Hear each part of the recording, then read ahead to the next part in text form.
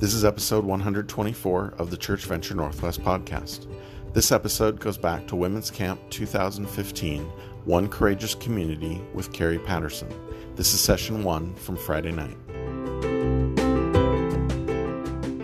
Welcome, Carrie Patterson, as she comes to share with us a little more deeply about what community is and how that affects each of us in this room.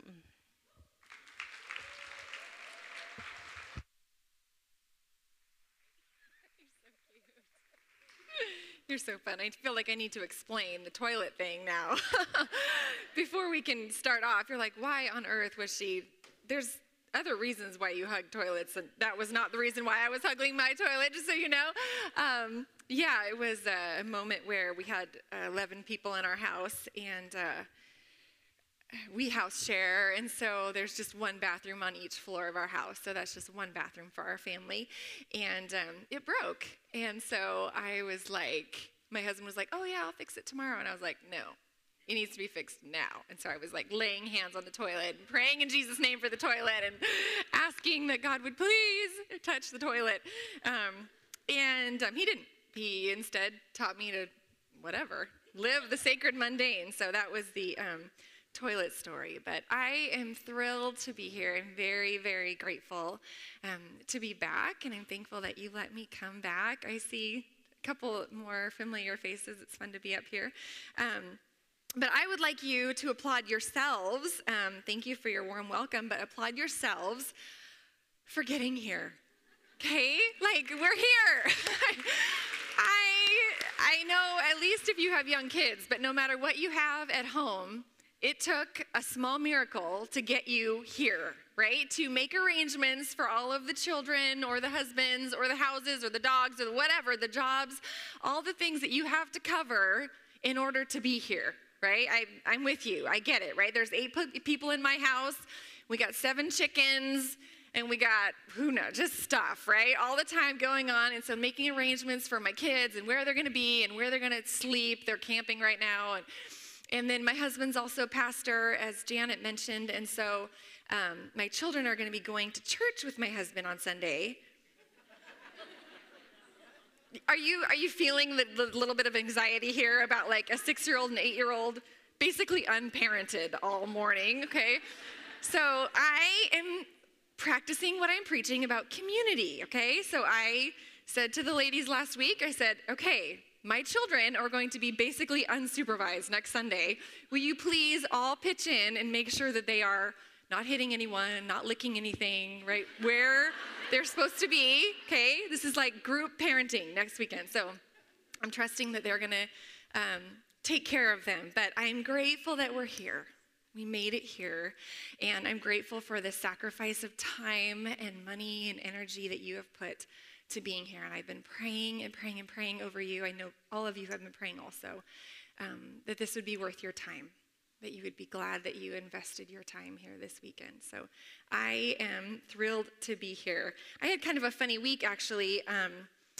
We're at camp, but this is actually, I was camping all week. So my family, I wasn't the one that planned it, but had out of state family in town, and so planned this big camping trip for us. So this is actually like a step up, big step up for me from what I was doing all week. So last night I was like, oh, there's a bed, like, this is amazing, right? And we have meals that are not peanut butter sandwiches. This is amazing. So at the last minute, we decided, I was actually camping just 5 minutes from here.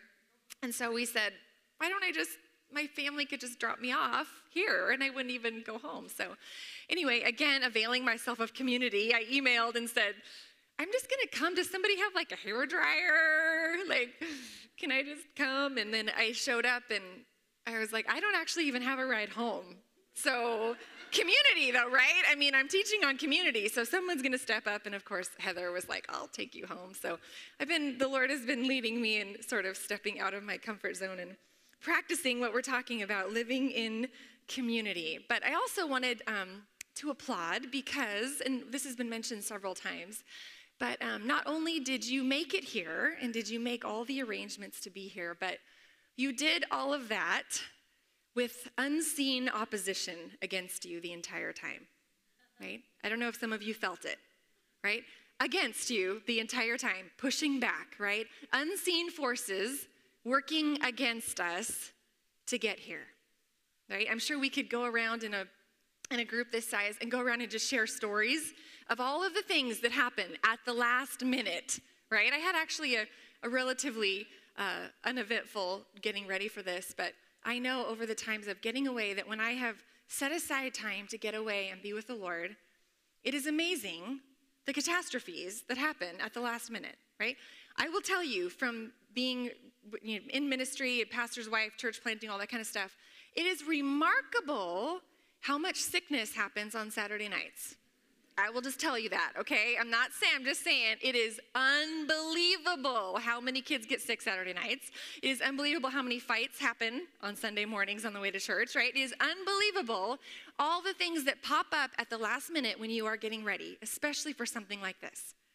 Okay, so we know there is one person who loves to steal and kill and destroy who does not want us to be here learning how to love one another and live in community, okay? I also want us to be mindful of the fact that just because we are here doesn't mean that opposition has ended, okay? Again, not to draw attention to the evil one, not to give undue focus on him. We want to focus our eyes on the one true God, just like we did when we were worshiping. I love that. But just to know, just as Paul warned in 2 Corinthians 2:11, he was talking about a different conflict situation, and he finishes by saying, we are not ignorant of the devil's schemes. So whenever we're talking about relational stuff, and then it was sin, and then reconciliation, and repentance, and forgiveness, we cannot let the enemy have any little pushing open the door, right, on distrust, or irritation, or unforgiveness, or frustration, or all those things that come up. We are not ignorant of his schemes. Right, Ephesians 4:27, which we're going to talk about more tomorrow, says, when in the context of relationships, he says, give no opportunity to the devil. Now, why would he need to say that? Because we do give him opportunity, don't we? We entertain that critical thought just 1 second too long, right? We say that kind of funny, kind of sarcastic, kind of mean thing when we kind of shouldn't have, right? We give just a little bit of opportunity for the evil one. And I just want to encourage you this weekend, don't. Right? Let's get the most out of our weekend. Let's not let the enemy rob us of anything that God wants to do this weekend, right? There's different ways, briefly, there's different ways that I believe the enemy tries to do that. We don't want to give him any opportunity. He might, in fact, be trying to do that right now when you're going, and why should I listen to you, you little punk young speaker? What do you know? You're half my age. Who knows? Maybe, hopefully none of you say that, right? He may be like, and what do you know about community? What do you know about pain? What do you know about messy, yucky church situations?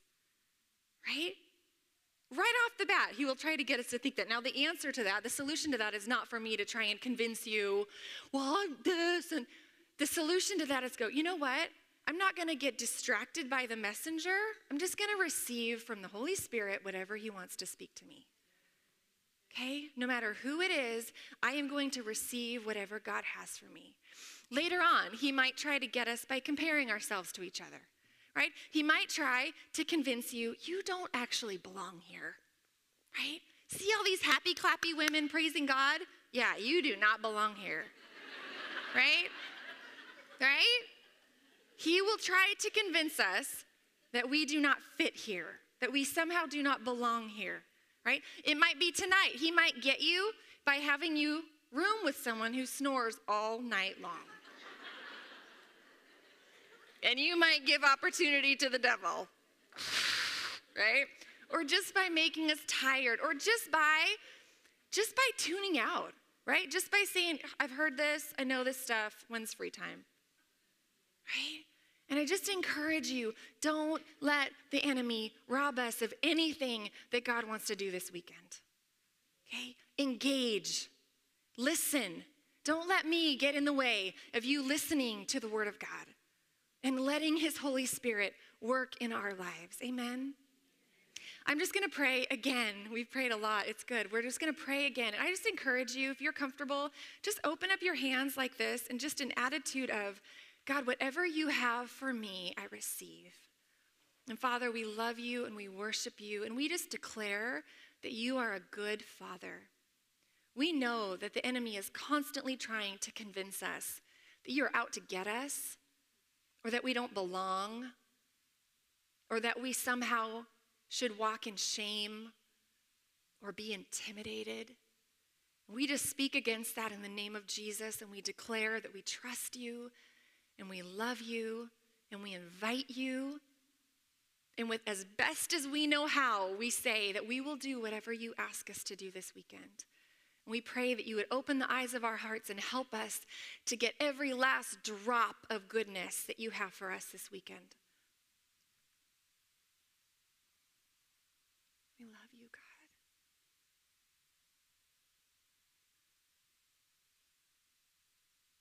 We thank you, Father, in Jesus' name. Amen. Amen. So we are looking at community. You know that, right? Courageous community.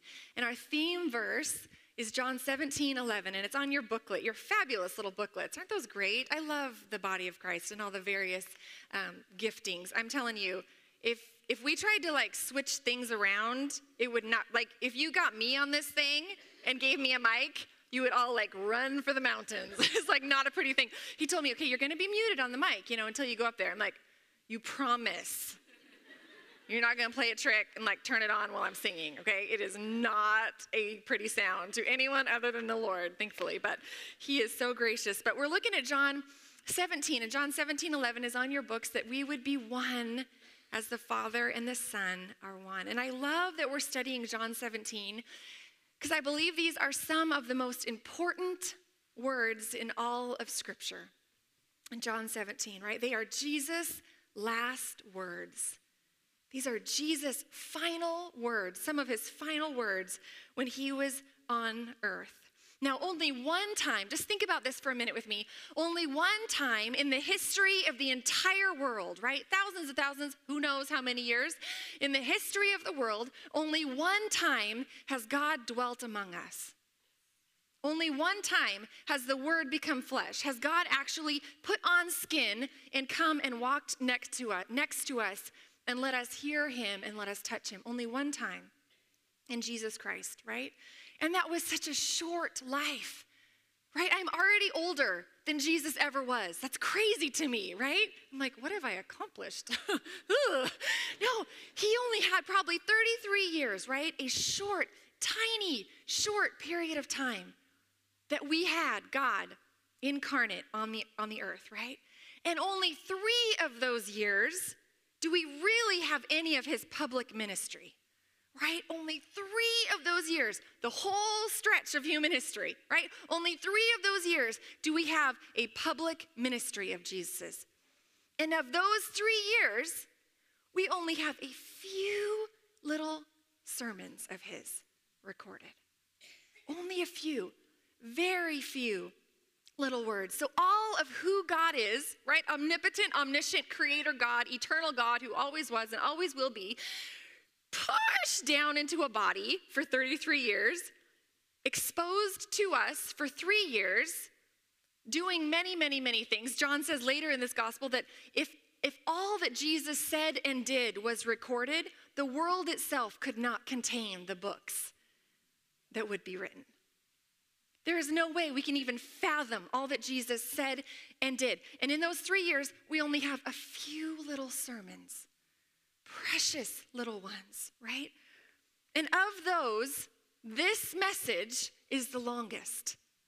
What we're looking at this weekend is actually not only Jesus' longest, but his last.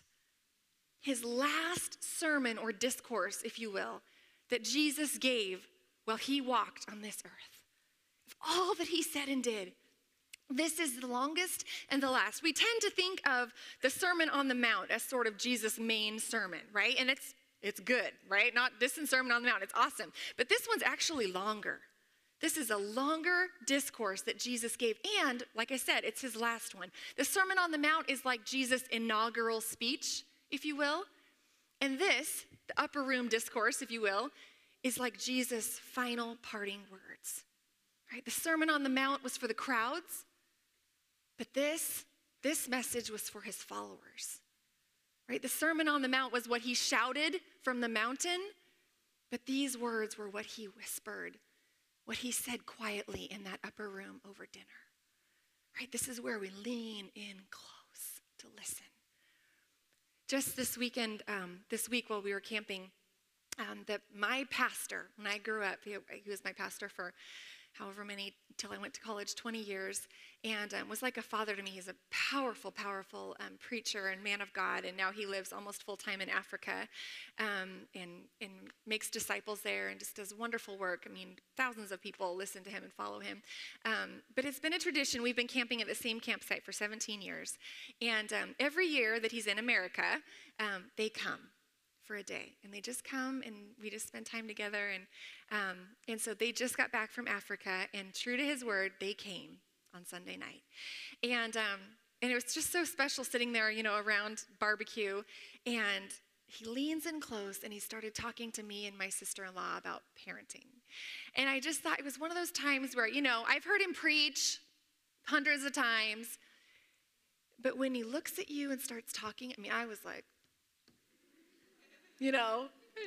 and he was so encouraging. He's so dear. It was all affirming. It was very dear. But it's that kind of a message, right? It's that kind where he's like, I got to get this. I want to listen to these last words that Jesus gave us right here on earth.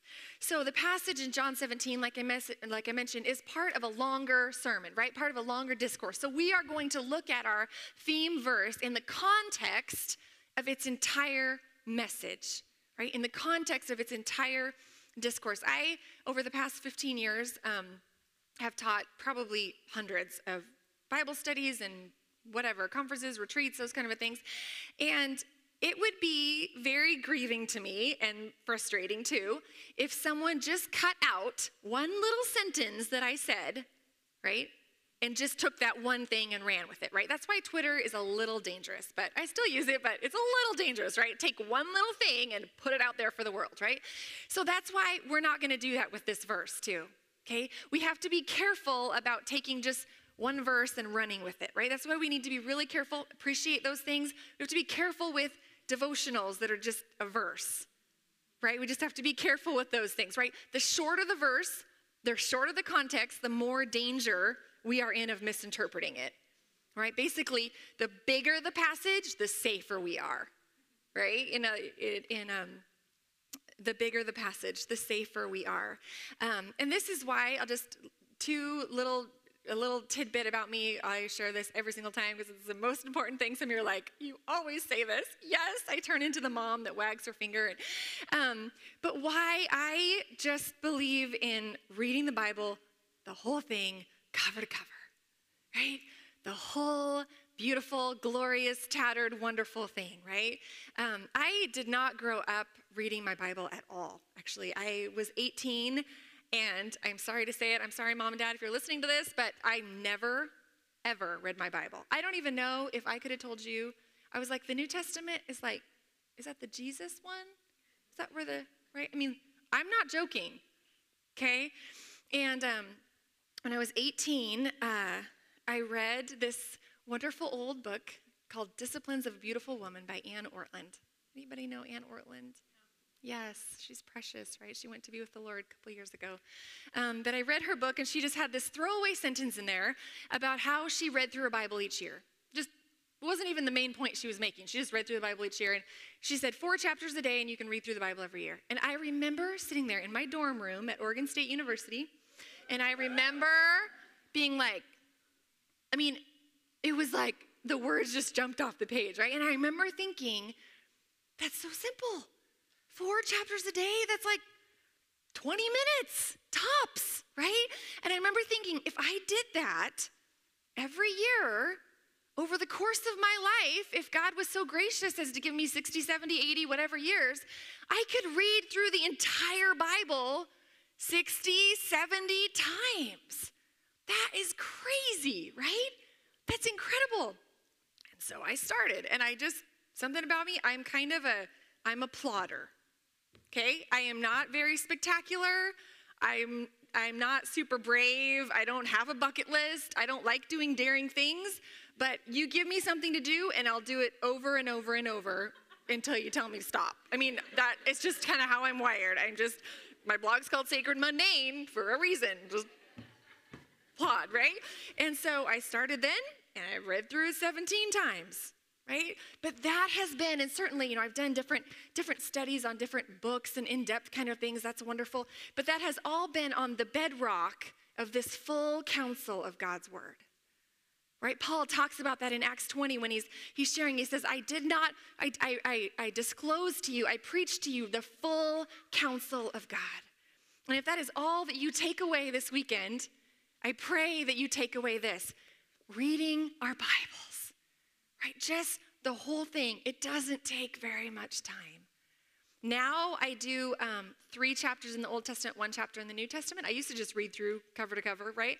But that was kind of a bummer because you're in Leviticus with nothing else for quite a while, and it's like, oh my goodness, like discharge and nakedness, and it's like really hard for, okay, you know the chapters. Some of you are like, I don't get it, right? You can read it later, and you're like, oh.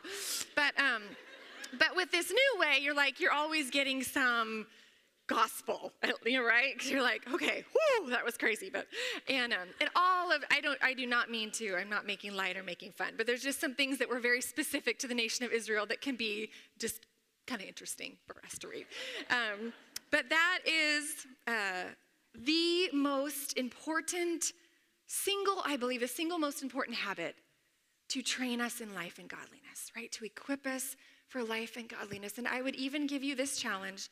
Don't read another book until you've read this book. Right? Just a simple challenge. Don't read another book until you've read this book. Right? This is how we know truth. This is how you can listen to what I'm saying and see if it's true or not.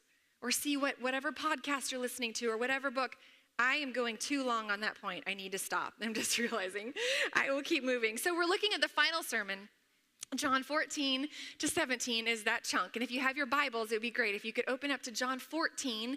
We're going to start there and go through chapter 17. And I'll mention in your booklets, there is at the bottom of the discussion pages, there's a little thing that says, get the most out of your weekend. And all that is just an idea for you so that you can read the passages that we're going to be looking at in our sessions. Okay, so I would encourage you to get the most out of your weekend. And the way to get the most out of your weekend for this is to just read through John 14 to 17. Probably take about 15 minutes. So before you do your Princess Dash or whatever, sometime before tomorrow morning, read through John 14 to 17. So in John 14, he begins by saying, let not your hearts be troubled. He's beginning to tell them, I'm leaving. I'm leaving. Do not let your hearts be troubled. Okay, that's how he begins. He's warning them that hardship is ahead, but they need to trust in Jesus. Hardship is ahead. They need to trust in Jesus. I believe that is very applicable for us today too. Right? We do not know what is ahead for us in our nation and our families. Do not be troubled. Trust in me. And then he says he's going to prepare a place for us in glory. And he explains that he is the only way to the Father. I am the way, the truth, and the life. No one comes to the Father but through me. He is the one way. He says anyone who has seen me has seen the Father. He is beginning, just in the very beginning of this message, he's beginning to fully disclose his oneness with the Father. Okay, his divine oneness with the Father. In verses 10 and 11, he says, the Father is in me and I am in the Father. You see it again, the oneness. My words aren't my own, they are my Father's. I'm doing the Father's works. And he urges them, believe me that I am in the Father and the Father is in me, or else believe on account of the works themselves. He's saying, in other words, the Father and I are one. And if that's too hard for you to believe, because that's kind of crazy and kind of abstract, remember all the miraculous things that I've done, right? Things that only God could do. All of Jesus's works proved his words, right? You could sum up the ministry of Jesus as preaching and proving, right? Everything that he did, all of the miracles, all the healings, all of his signs and wonders, they testify, they were a sign that the gospel was true, proving that his words, everything that he said, were from God. Believe me because I can do what only God can do. So he's saying the Father and the Son are one, and if it's hard to believe that in something invisible like that, believe in the visible things that I did right in front of you. Believe that we are one. And then in 14:12, Jesus goes on to hint a little bit at what we're going to talk more about in chapter 17. He says, whoever believes in Jesus, this is crazy, will do even greater works than I have done. Whoa, we're getting involved in this oneness somehow, right? What is that going to look like? We'll do even greater works. Whatever you ask in my name, carrying out this good work, you will have whatever I ask.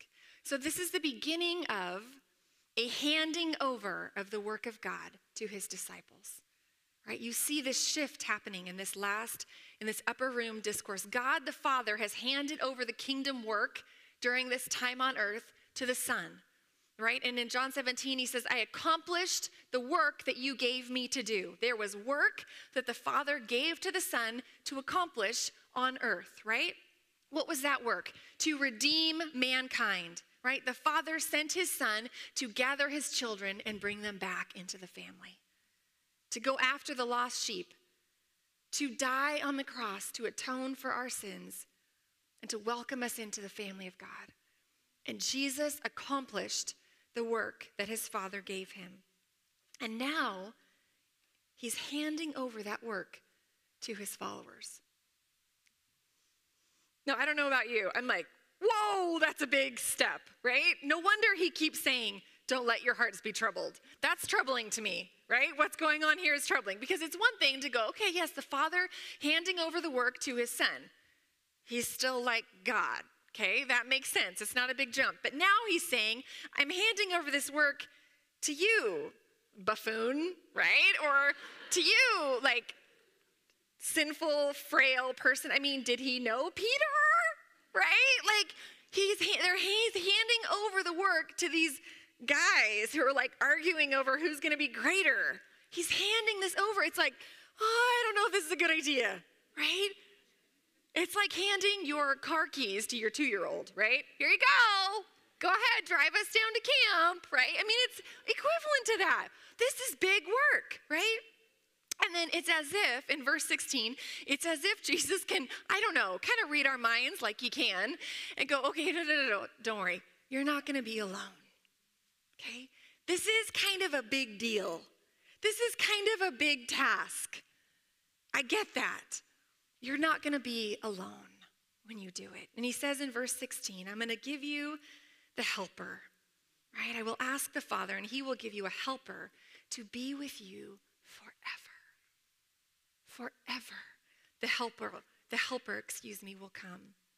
And then in verse 20, he mentions the Holy Spirit again, that when the Holy Spirit comes, we will know that Jesus is in the Father and we are in Jesus and Jesus is in us. Again, you see it. The oneness throughout this entire message, the oneness is coming up again. And if we love him, verse 23 says, he and the Father will come and make their home with us and in us. You see it again. Oneness. Throughout the entire message, he is emphasizing this oneness. In verse 26, it says, the Father will send the Holy Spirit in Jesus' name, and he will teach us all the things and bring to remembrance all that Jesus said. Right? The Holy Spirit with us always. And then in chapter 15, so the very next chapter, he continues this theme with this picture of the vine and the branches. Right? Same thing. He's continuing this theme of oneness. He is the vine and we are the branches, and without him we can do nothing, right? Verse 5 says, without me you can do nothing. We must be one with him, remain in him, abide in him if we are to do anything.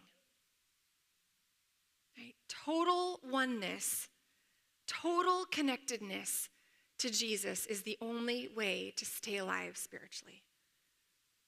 Right? There is no hope for us. You know, those of you who have been out in your garden and you've cut something off and it just goes down immediately. right? I did that. I had some dahlias that were kind of going down, and I cut them off, and I thought, oh, I'm just going to go get some water, and then I'll come put them in some water. By the time I came back, they were like, they were done, right? It does not take long for us. And I even believe, as I've been praying, that is a word for someone here tonight, that the reason we feel stuck and spiritually dead is because we are not one with the vine. We have got to stay connected to him. We can do nothing on our own. Total oneness. And then he says again in verse 26, there is going to be great tribulation. In this world, you are going to have trouble, right? But he is the Spirit of truth, the Spirit of truth. And then Jesus continues in chapter 16. He goes on with that. Chapter 16, he's saying, in verse 7, he says that it is actually to your advantage that the Holy Spirit comes. He says it's actually to your advantage that Jesus leaves and the Holy Spirit comes. Now that to me is also crazy. Because I don't know about you, but if I had an opportunity to have Jesus here with us, I would jump at that. Right? To have him here, to touch him, to talk to him, to ask him questions. My doubts would be gone, right? All of my struggles and all of my stuff. If I saw him, right, every person would be healed in his presence, just like he was when he was here, right? All of those things. If Jesus was here, and yet he says, it's actually better for you that I'm not. I got to wrap my mind around that, right? It is better for you because one person can only do what one person can, right? But he gives us the Holy Spirit into all of us who call on his name. That is how we can do greater works, even though he has left, because he has given us his Holy Spirit, the Spirit of Jesus, he's called in Philippians, right? The Spirit of Jesus works in and through us for his glory to do those greater works. He takes the power of God and works in and through us. So Jesus is handing the work of the kingdom over to us, right? But he's giving us his Spirit. He's giving us his Spirit. He's not leaving us alone. And again, Jesus emphasized that anything that we need from the Father, we can ask and he will supply. 16:24, right? Ask that you may receive, that your joy would be full. What do we need in order to carry out that mission to further the kingdom of God? Ask for that. And then again he says in 16:33, he says things are going to get rough, right? You will have tribulation, but take heart. And then I always picture this is like Jesus leaning in close and saying, we win, right? Things are going to get gnarly. Guess what? We win. It's going to be okay, right? I get it. I'm with you. There's crazy stuff going on in our world, okay? My husband's total conspiracy theorist, and he's like, this disaster's going to happen, and then this is going to happen, and then this terrorist, and then this. And it's like, okay, that's probably all going to happen. You're right. But guess what? We win, okay? We win. There's hope in that. He says, take heart. I have overcome. We win, and that is our hope. And that is how he finishes his final message, his final sermon.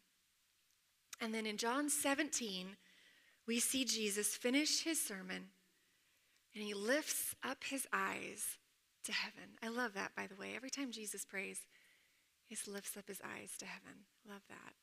We tried that at dinner one night with the kids. We were like, let's not do this. Let's pray like this. It was so fun. They're just talking up at the... He looks up and he prays out loud. So this is his closing prayer, and he prays out loud for our sake, right? So that we can hear what he is praying.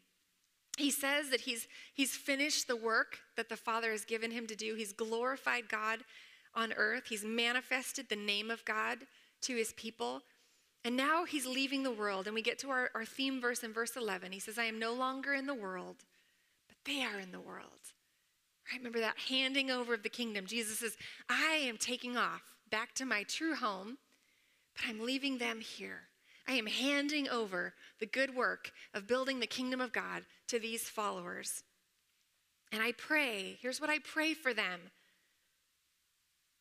I am no longer in the world, but they are in the world, and I am coming to you. Holy Father, keep them in your name, which you have given me, that they may be one, even as we are one. Right? He's not asking that they, verse 15, he says, I'm not asking that you take them out of the world.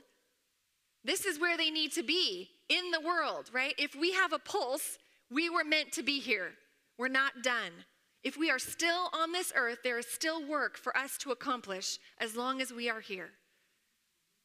He says, but what I do pray is that you would protect them from the evil one.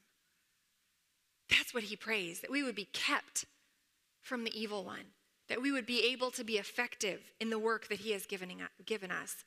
So Jesus is commissioning us to this great work of furthering the kingdom and praying that we would be kept from the evil one so that we would be effective. And not only, you know this, those of you who know this passage, you know that he's not only praying this for his disciples, he's praying this for us.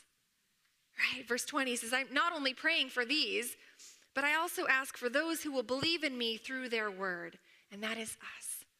Any of us who believe in Jesus and call him our King and Lord and have received the free gift of salvation, this prayer is for us. We are enlisted. Kind of goes with the deal, right? You get eternal life, but you also get to be in his army, right? Enlisted in his service of furthering the kingdom. And he prays for us that they, verse 21, that they may all be one. Again, just as you, Father, are in me and I in you, that they also may be in us. Do you see? He's basically saying the same thing over and over and over, right? Oneness, oneness, oneness. That, here's why, that the world may believe that you have sent me. The reason he prays this is that the world may believe that you have sent me. The kingdom work of the world hearing the good news of the gospel. This is the reason why Jesus prays for us to be one, right? The future of the kingdom depends on it. Right? That is why he prays for us to be one. That is the one purpose for our oneness. I had kind of a fun, silly, shallow picture of this while we were camping. I have a relationship in my family that has been, I'm sure none of you can relate to this at all, so that has been really difficult over about a decade of time. Really, really hard. I won't say any more. I was thinking of you. I'm actually not a crier at all, which can be kind of awkward among women because sometimes like someone will be sad and crying and you're supposed to like cry with them. That's what you're supposed to do, right? And I'll be like trying to like make the tears come or whatever. I'm like, I really am sad. I'm really sad. I'm not showing it right now, but this situation was exceedingly painful. And just some different things. Of course, there's different, stuff. And so about 4 months ago, we had a come to terms about that. And by God's amazing power and grace, there was powerful reconciliation. Powerful. And it's part of the journey, I know, even of preparing for this conference, right? It was the Lord being like, yeah, so that thing that's been going on for 10 years, you going to deal with that? Like, oh, not that. He's like, yeah, that's the one I want you to deal with. I'm like, oh. And so this was the first opportunity for us to be together since then, okay? From distance, leave it at that. And so I was like, okay, see how this is going to go. And so the first night, Sunday night, it just happened because of who was there that my dad took everybody out boating except for me and this girl and all of our kids. And so they all left, and my brother was in charge of the dinner, but he left on the boat. And so we were in charge of dinner, okay? I'm getting there. Y'all like, where is this going? Charge of dinner, which seems fairly simple, right? We had just arrived at the camp. We're like, okay, we've got all this fresh fish. Okay, so she's like, well, will you help me get this ready? I'm like, cool, awesome. We're going to do something together. Cool, okay? And so my dad had just gotten this new, it's not new, an old motorhome, but we had never been in it before, okay? So we're like, okay, my dad was like, there's a grill on the bottom. Just find the grill and you can use it. We're like, okay, so we're like, okay, well, let's find the grill. So we look around and we finally find the grill and we pull it out and it's about yay big, okay? And we've got like 20-some people to feed fish, okay? And we're like, okay, that's pretty small. That's okay, we'll just do it in batches, right? We're like, okay, this is so cool. So we open it up and it is covered in green mold. Okay, like clearly you did not ever look in this. And so we're both like, okay. She's like, I'll clean it. I'm like, no, I'll clean it. It's good, like we'll clean it. And so she's going around to see if maybe there's a different grill because this is really gross. And I'm in there, so I'm scrubbing all the mold, but I'm laughing. I'm like, this is really funny. The two of us like, okay. So I'm scrubbing the mold, so we get it back out there. And we're like, okay. And we're trying to set it on this little ledge thing, and it won't work. And so it falls, and I'm underneath of it, and then it falls on my head. And she's laughing, and I'm laughing. And so we finally get it on there, and then we get the gas line hooked up, and it's the wrong thing. Like clearly someone has not been totally up and up, just FYI on this. So I'm like, it's the wrong gas hookup. Like this does not work, okay?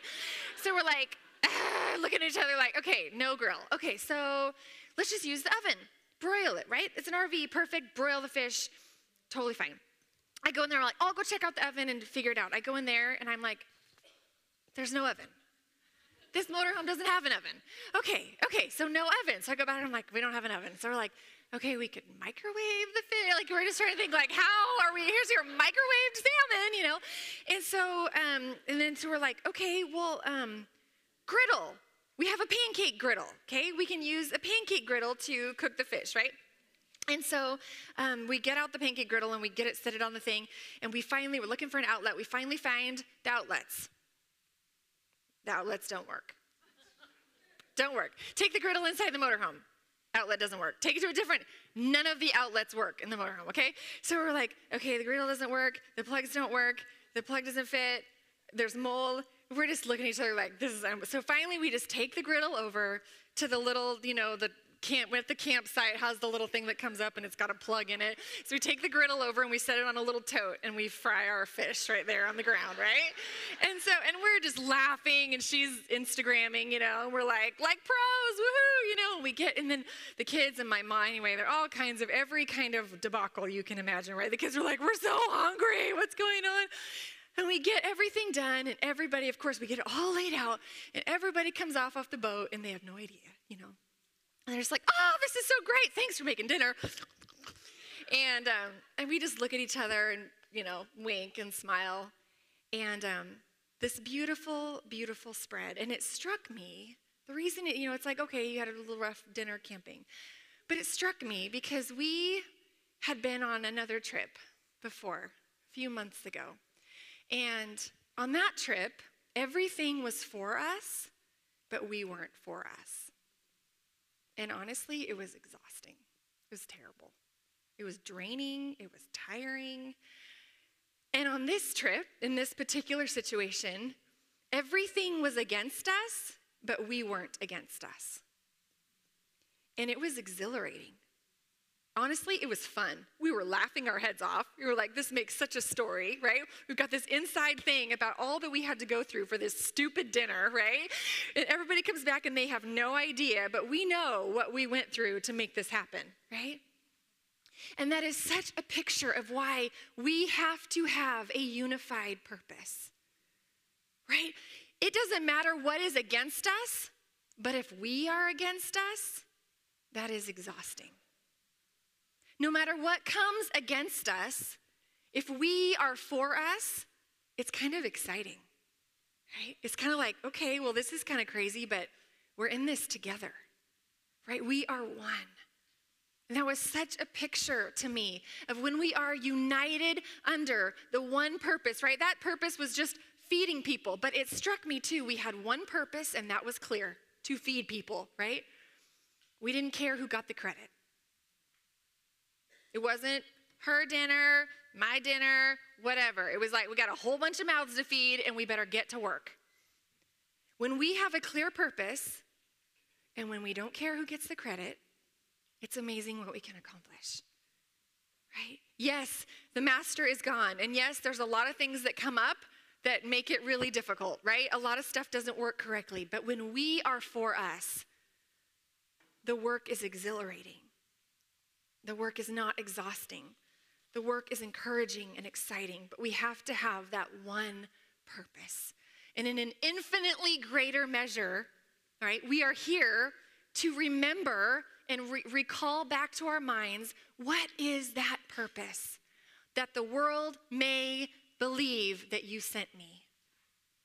Our call to be one, the purpose of that is that the world would see the beauty of the gospel. He says it again in verses 22 and 23. The glory that you have given me, I have given to them, that they may be one, even as we are one. I and them, and you and me, I and them, and you and me, that they may be perfectly one, so that the world may know that you sent me and loved them even as you loved me. That the world would see the beauty of the gospel. Our courageous community is the catalyst for kingdom growth, right? I've been praying for this weekend, obviously, for a long time. And the picture that has kept coming back in my mind over and over and over is of mending nets. Right back, you remember in the New Testament, several of Jesus' disciples were fishermen, right? And they fished with nets. And Jesus calls us fishers of men. Right, we are called, the body of Christ, the kingdom, the Christian community is called to be the net, God's net that goes out and gathers hearts and gathers believers and brings them into God's family. Right, we are to be fishers of men, gathering people. But when our relationships are broken, it's like a little strand that's severed, cut. Every time there's unforgiveness or a broken relationship, or not being willing to reconcile, it's a broken one of those individual strings. And as the whole body of Christ, I think we could agree, we look at all of those broken strings and you add them all up and you've got a net with big gaping holes. That's very, very tattered and it's not very effective. And as I prayed and asked the Lord, how do you mend nets? All right, how do we do this? How do you mend nets? It's so simple. One by one. The only way to mend the net is one by one. We can have a great, grand scheme for unity in the body of Christ, but it is only as effective as our one-on-one decision to forgive. In our one-on-one decision to walk across the room and to seek unity with one person.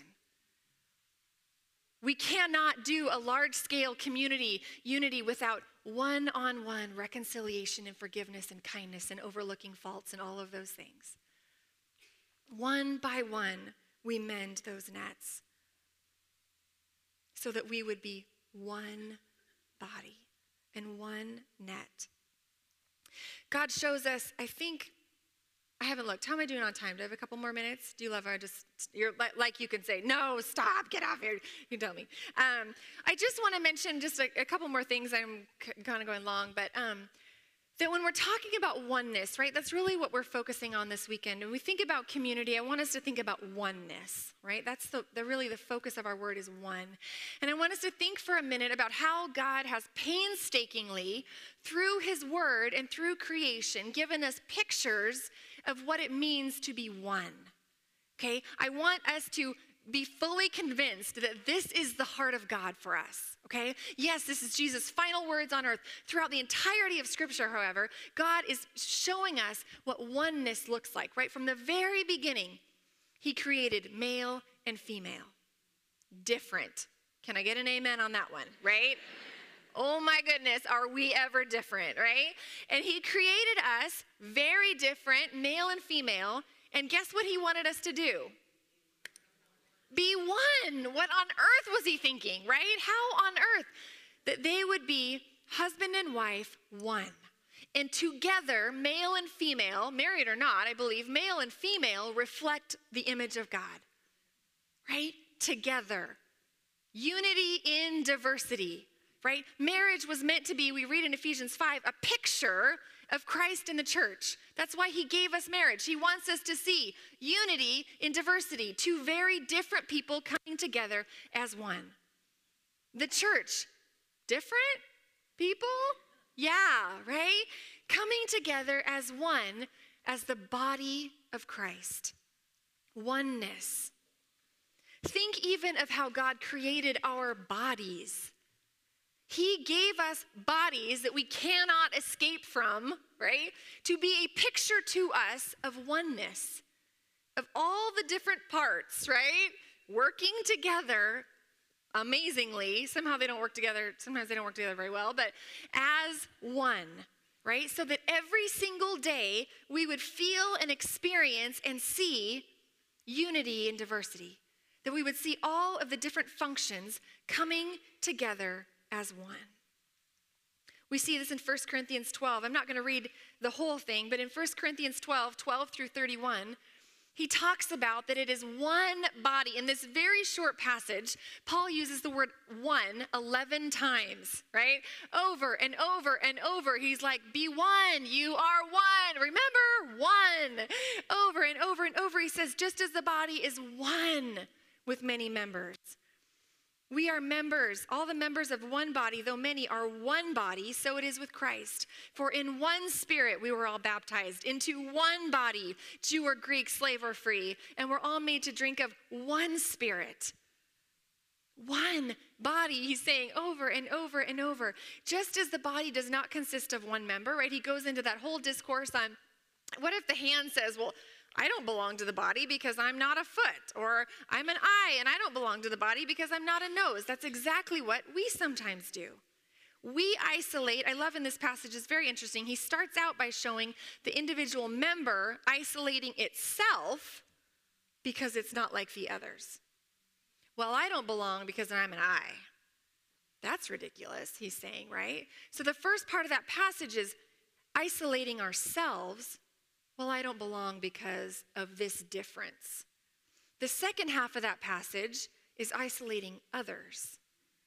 The second half of the passage says, the eye cannot say to the hand, I have no need of you. Right? That's when we isolate others and say they don't belong because of that difference. So we have this tendency, right? We isolate ourselves because of differences. We isolate others because of differences. And then we're a big mess, right? Because nobody needs one big eye. Yes, agreed, right? We need all of our members to function together as one. If all were a single member, where would the body be? Verse 19. As it is, there are many parts, yet one body.